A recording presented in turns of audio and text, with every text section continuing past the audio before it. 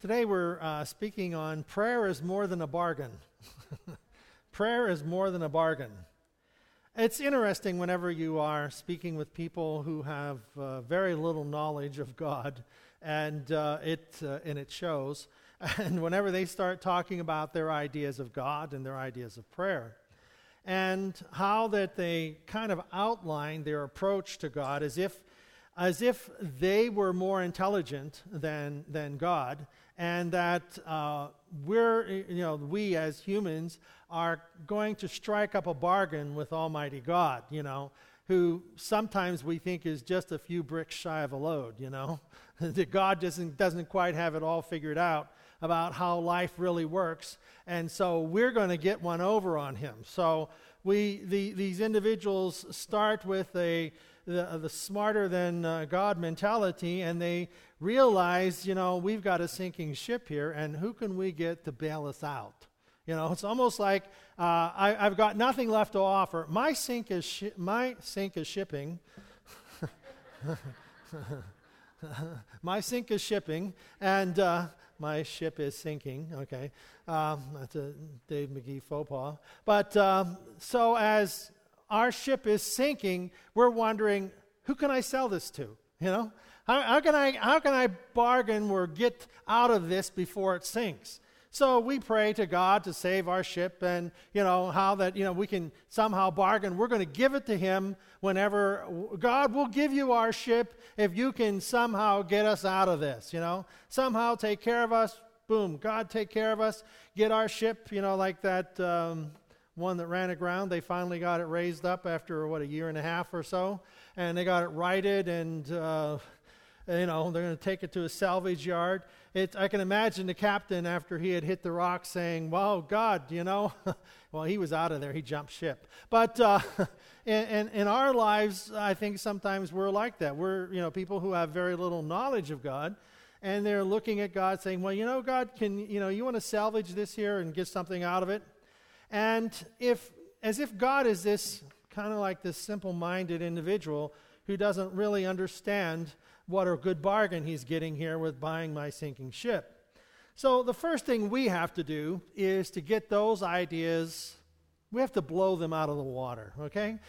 We have to get rid of those ideas that God somehow doesn't know what's going on, and that somehow we're going to offer him a bargain. At bargain rates, he can get our ship. Well, you ever, we think of it in the way that if we devote it every moment, think of it in the concept, if we devoted every moment of our life, every thinking, working, doing moment, if we dedicated entirely to God, we devoted a whole life of service to God, and that our ship, as it were perfectly clean, top-notched, accomplished very well in everything, that we would somehow, God would be happy with us, and that everything would be right. In reality, we can't offer God anything he doesn't already own. So it's kind of irrelevant that if we have given an entire life and made it perfect, have a shipping sink. If we have a ship that is sinking, it's irrelevant to the point that somehow we're going to strike up a bargain. That's not a merit system, that I've been good, you owe me, or I'm losing everything, can you buy this and salvage it from me?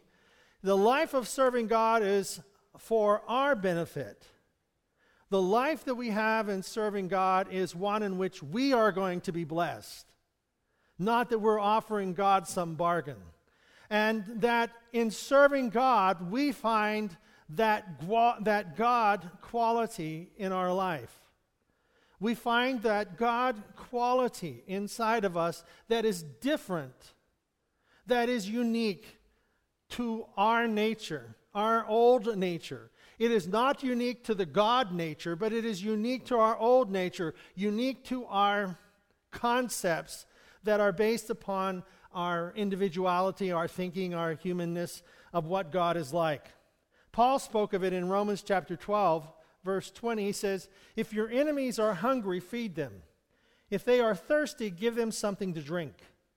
So here we have Paul looking at, and here, if we think about life in a sinking ship, sometimes we would think, well, our enemies have done this to us. Our enemies have robbed us, or our enemies have hurt us. And Paul tells us, if your enemies are hungry, feed them. If they are thirsty, give them something to drink. The gift that we have in giving to our enemies and feeding those who are hungry, water to those who are thirsty, the gift is realized in the giving. It is giving to the needy that we find the greatest gift. And it's very contrary to our human nature, that if I give something, I don't have it anymore. That's kind of our concept. If I give you something, I don't have it. Well, in the kingdom of God, when God gives us something, when God gives us his salvation, when God gives to us, there is no depletion of his resources. There's no depletion in God's kingdom. That whenever we give something from the heart of God and we give it to other people, it doesn't diminish us. It becomes greater in our life. It becomes something more than what we could ever accomplish on our own. And so the biblical principles are different than our society's principles. So the gift is realized that when we give it, it is not diminished. It still comes back to us, the scripture says, pressed down, shaken together, and running over. Somehow God is going to bring this blessing back into our life. So as we bind up the wounded, as we help heal those who are in pain and sorrow, we find that what is the greatest need around us? It's generally with the people who dislike us.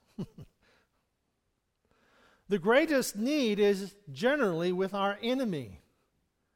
Those who are spitefully using us or whatever, that our greatest need is with those who are against the kingdom of God and against what we stand for. And their ship is sinking. The old nature that we live by is blowing holes in our ship, and it is causing us to sink. And the old nature would say to us, finish them off. Blow them out of the water and sink their ship and get it over with. And so we try to do that sometimes with our words and our attitudes and, what we would say against people to try and sink their ship. Well, the new nature in Christ says rescue. The new nature in Christ says deliver. And the old nature is counterproductive. The old nature doesn't want to rescue our enemy. Our old nature doesn't want to pray for those who spitefully use us. The old nature is basically kick them while they're down. The old nature is take advantage of those who are less fortunate, and that if we help them get out of their distress, they'll end up taking from us. Psalm 119 verse 98 says, "Your commandment makes me wiser than my enemies." God's commands make us wiser than our enemies. For your commandments, they're always with me. The commandments that God speaks to our life makes us wiser than our enemies. So when God wants us to pray for our enemies, we in our old nature would look at that and say, nah, I'm not going to do that. But God's command makes us wiser. In the sense, we don't see what's coming, we only see what has happened. And our life is forward-focused, not backward-focused. Our life is forward in our relationship with Christ, and God is doing a new thing in us. God is doing a different thing in our life based on our new nature, based upon the nature that is in Christ. So, what do we fear most from those who we call our enemies? I mean, in our own life, what do we fear most from those who are our enemies? Well, I think we fear they will destroy us. They'll take advantage of us. They'll take what is ours. And so the struggle then is to keep. The struggle that we face with our enemies is they're trying to take something from us that is ours. And the struggle to keep what we have turns into this pain, this hurt that they have taken from me, which then turns into anger and resentment. I'm going to get them. I'm going to get even with them. And then finally, that pain turns to anger, which anger turns to fear. We have fear that something evil, something bad is really going to happen. And there is this struggle, and the old nature is telling us, sink their ship, get rid of it. Hurt them before they hurt you. Teach them a lesson. Let them drown in their sorrows, and let them drown in the things that they've done wrong. That's our old nature. But the new nature, the new life in Christ, makes us wiser. Makes us wiser. See, there's a reason we do what we do. Every time God commands us, asks us, requires us to do something, it's because He has something better in store for us. God has a different way of looking at things. Think about how many times you've had an idea and, it didn't work. Why? Well, we didn't have a complete picture. We only saw part way. We ended up being incomplete in our analogies and in our putting things together. I've done this thousands of times. I have this really clear picture, and Rhonda comes along and says, well, what about this? Well, don't mess my plan up. I had it perfectly laid out plan. And she says, well, what about this? It's obvious to her that there's a part missing, And I'm saying, well, leave that aside. It'll work without that, No, it didn't work without that. I needed that, And, so we look at these things and remember our new life in Christ, we live the Christian life by godly principles. We live the Christian life by God's influence and His Spirit in our lives. So God's commandments make me wise. God's commandments make me wise. Say that? God's commandments make me wise. Wisdom is the application of truth to life. We sometimes call it common sense. There's nothing common about common sense. It's just not there. The wisdom of God is a wisdom that helps us see things and make applications. These God commandments are not acquired. Too soon old, too late smart. Amish proverb. So the God commandments, we can't live long enough to experience everything. That's why we read books. But we've got to read books, but you can read all the books you want about driving a car, but until you get behind the wheel, you don't know what it's like. And the same thing happens. We have knowledge, and people can have a lot of knowledge, but they don't know how to make the application. This morning I was speaking with Jody, and she was telling about how that they have many waitresses that they're trying to bring into the store, to the restaurant. There we go. Into the restaurant, and she was talking about how that there was this one individual that came to work, and I don't know who it is, man or woman, I have no idea. So okay, but anyhow, they couldn't find them, and they would be in the bathroom texting. And they went and got the individual, brought him out, and they would work for a few minutes or stand around for a few minutes, and then they were gone. They couldn't find him. They were back in the bathroom texting. And about 6 or 7 hours of this, they told them to go home. It's like their concept of work was hiding somewhere and texting on their phone. Their work was interfering with their life. And they couldn't have that, Okay, so anyhow, the idea is we look at things and the wisdom, the application of life, as godly principles, that we're not going to be hiding somewhere, texting or doing something and forget about living.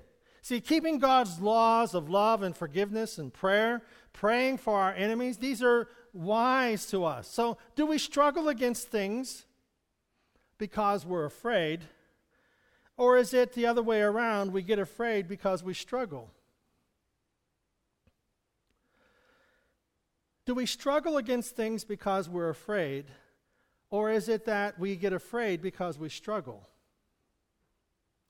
Some Christians believe that because I am serving God, I won't have any struggles.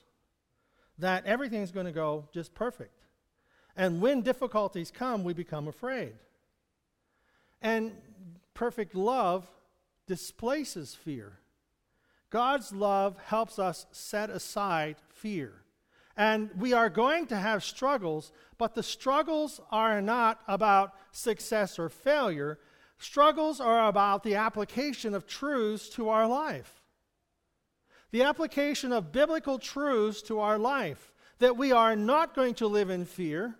We're not going to live that somebody is going to take from us what really isn't ours in the first place. We are good stewards of the kingdom of God, and the stewardship is, I don't own this place. God does. So therefore, He has put me in charge. Now I need to be careful. I need to make sure that people don't raid the place and steal things. I've got to be a good steward of it. But ultimately, it's not mine. And so when people lie to you and I, to the Christian, they're lying to God. When people try to hurt a Christian, they are hurting God because He hurts for us. He's there with us. So the events and the struggles are not there to make us afraid, because we can't lose what we don't own. But what we own is what God has given us.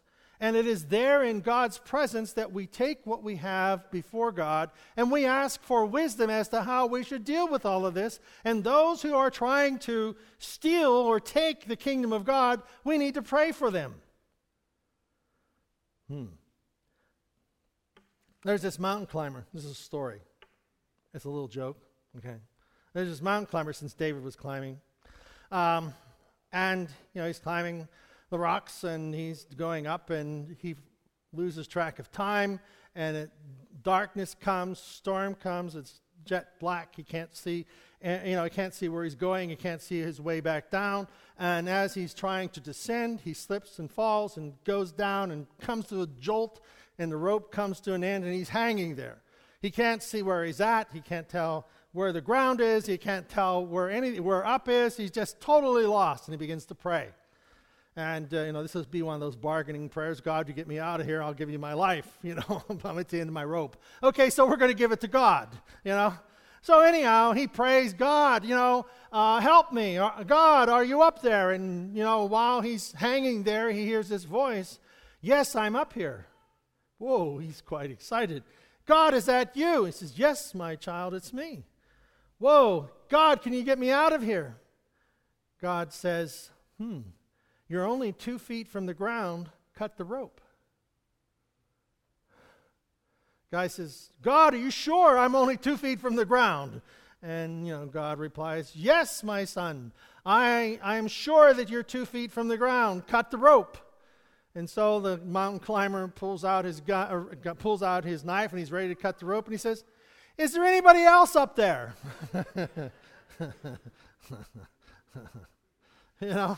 And sometimes our life is like that. We hear what God is saying and it's like, is there some other way that I can do this? Praying for my enemies is not exactly what I had in mind. So we find that God is there and, He wants us, and He's not looking for bargains. He's not looking for us to wait until we fail. He's looking for us at every part of our life. He's not waiting for us to hit the end of the rope. We're the ones who have to come to the end of the rope before we finally decide that we are looking for God. And God is not bargain shopping, blue light specials, big sale this weekend, lots of people are failing. It's not that kind of a life that God is looking for. He's looking for a life that comes to Him from their own heart and from their desires. And if we hit the end of the rope, or if we come to the place where our ship is sinking, God is there. He isn't proud in the sense that, I'm going to let you fall and flounder and until till you get bad enough, then you'll come to me. As if God were in some type of a struggle with evil. God is not struggling with evil. Evil is already defeated. We're the ones struggling between good and evil. God has provided us the victory. In Christ, everything has changed. All things are new. Our old life has passed away and a new life has come in Christ. God comes to us. He reaches out and He is there to help us conquer our failures. And God will have us, give us the strength and show us the way that we should go.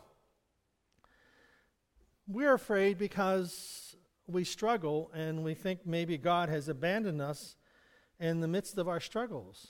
And that's not true. He will never leave us nor forsake us. You see, there is a difference between a bargain and a prayer. There's a difference between bargaining with God and a sincere prayer to God. The bargain is somehow I'm going to give something to God that He doesn't have. And the sincere prayer is I'm going to receive from God something I do not have. I'm going to receive from God something that I do not have. I don't have a peace. I don't have a forgiveness. I don't have strength. I have a need here, but God, only you can meet that need. It's not a bargain. You see, in Stephen's prayer in Acts chapter 7, we have Stephen has been arrested. And Stephen's death is one of those situations in the New Testament that it's it seems totally out of place. Stephen is this bright, brilliant young man. He's waiting on tables. He's taking care of people. He's doing all the right things for the right reasons. And he gets hauled in before the religious rulers, and he has to give an account for what he's been doing. And they want to try and stop him from doing all the good that he does and from his preaching and the miracles that are happening in his own life. And it reminds them of Jesus. And Stephen goes through the scriptures and starts recounting how that God has been with the nation of Israel and how that God has worked with the nation of Israel. And then he comes to verse 51 and he says, and you continue so bullheaded, and he's talking to the religious rulers, calloused in your hearts, flaps on your ears. Flaps on your ears. You got your earmuffs on, deliberately ignoring the Holy Spirit. You're just like your ancestors. Was there ever a prophet who didn't get the same treatment? Your ancestors killed everyone who dared talk about the coming of the just one. And you've kept up the familiar tradition, traitors and murderers, all of you. You had God's law handed to you by angels, gift-wrapped, and you squandered it. At that point, the people who were listening to Stephen went wild. A rioting mob of catcalls and whistles and invective. But Stephen, full of the Holy Spirit, hardly noticed.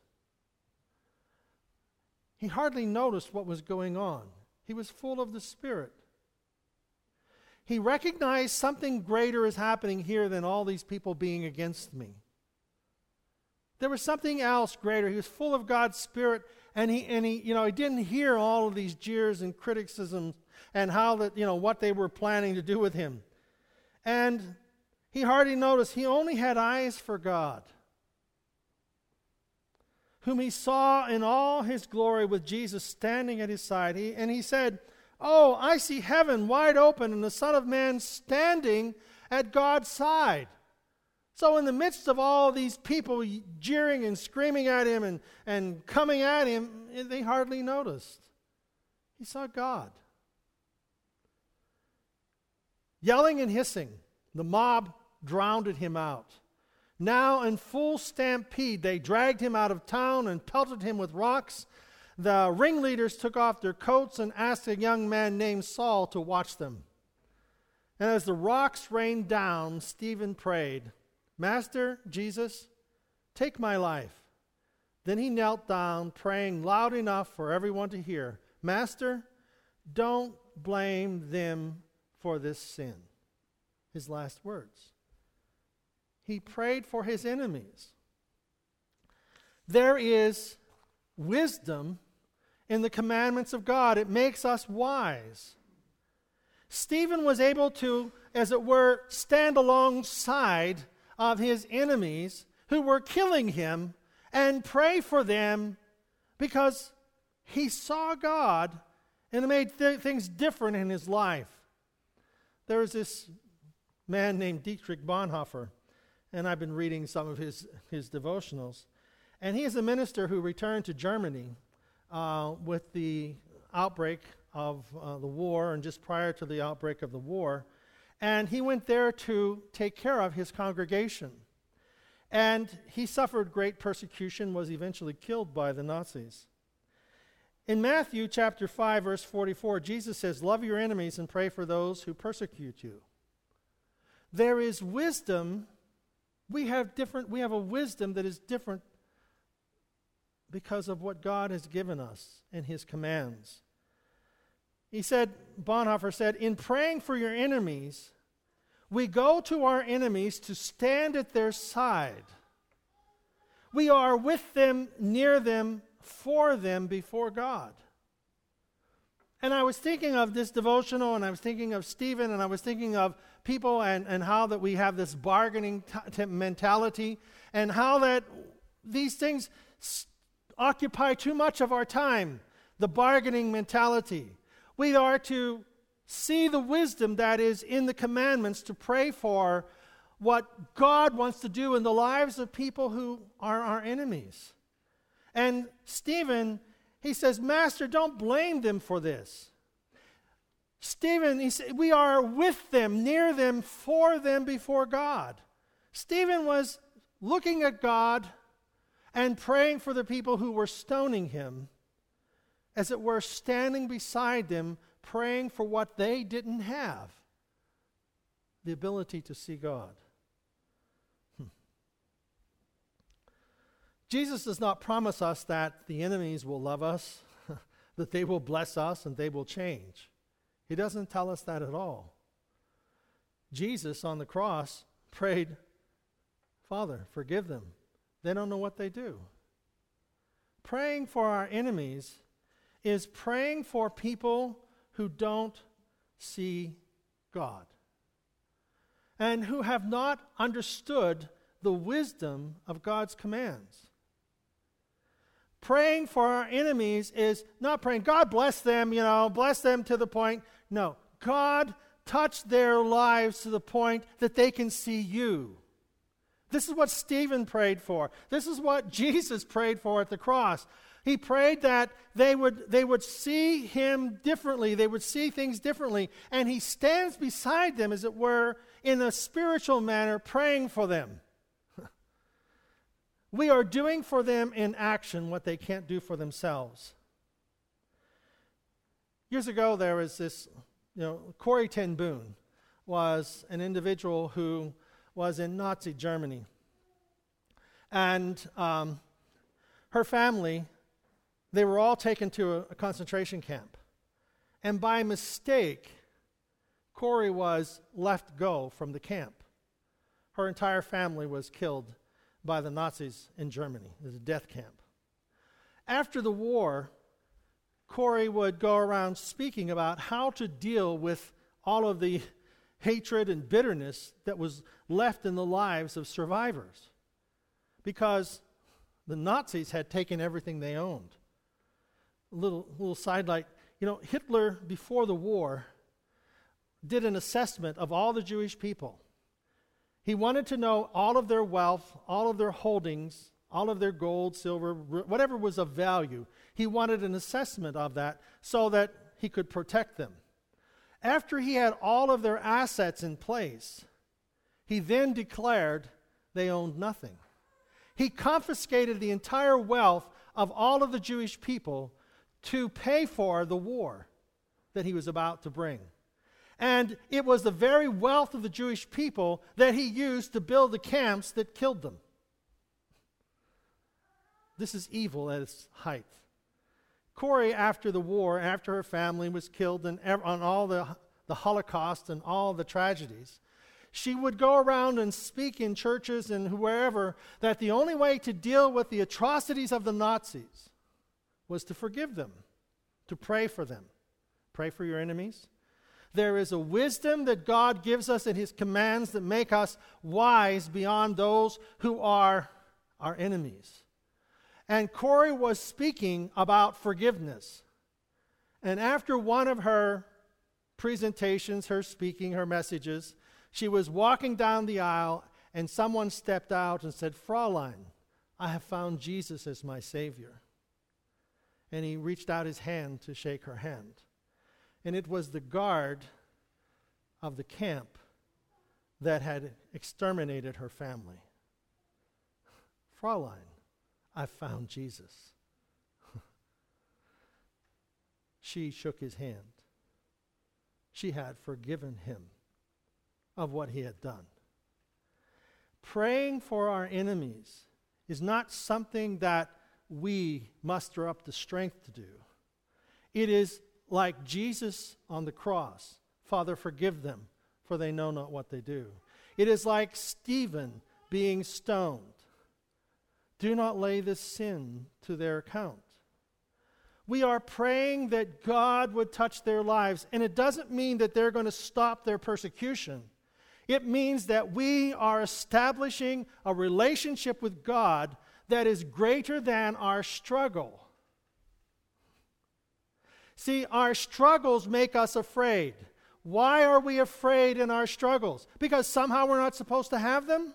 No. We are afraid that we're going to lose something that we don't even own. We're afraid that we're going to lose something that doesn't even belong to us. Our life.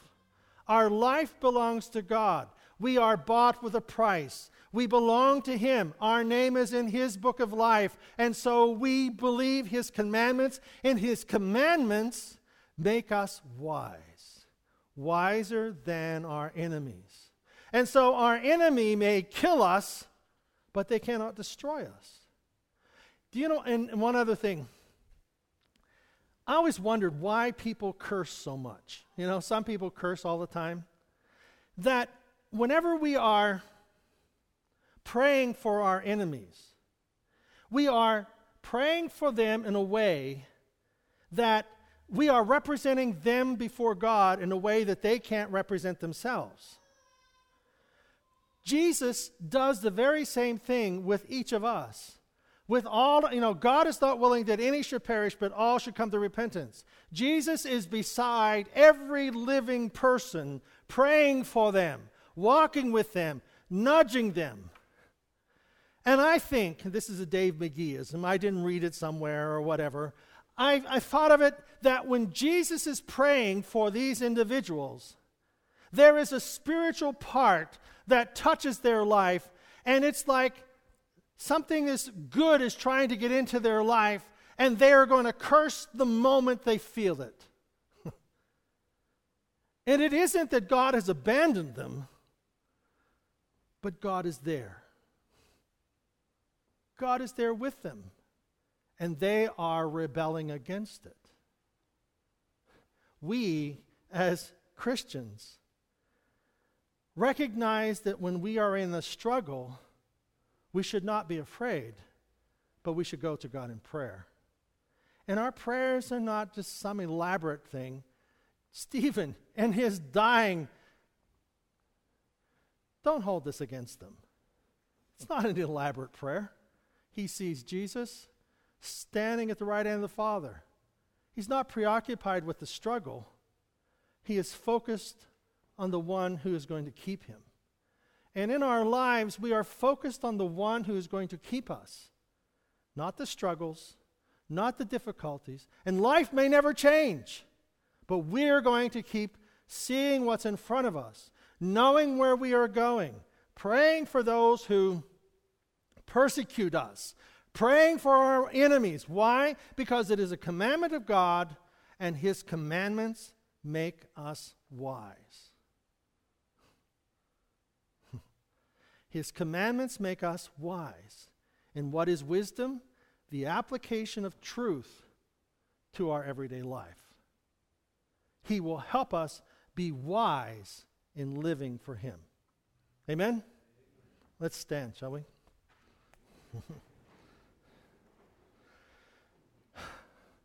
So, what enemies should we pray for? What people should we don't answer this, okay? This is okay.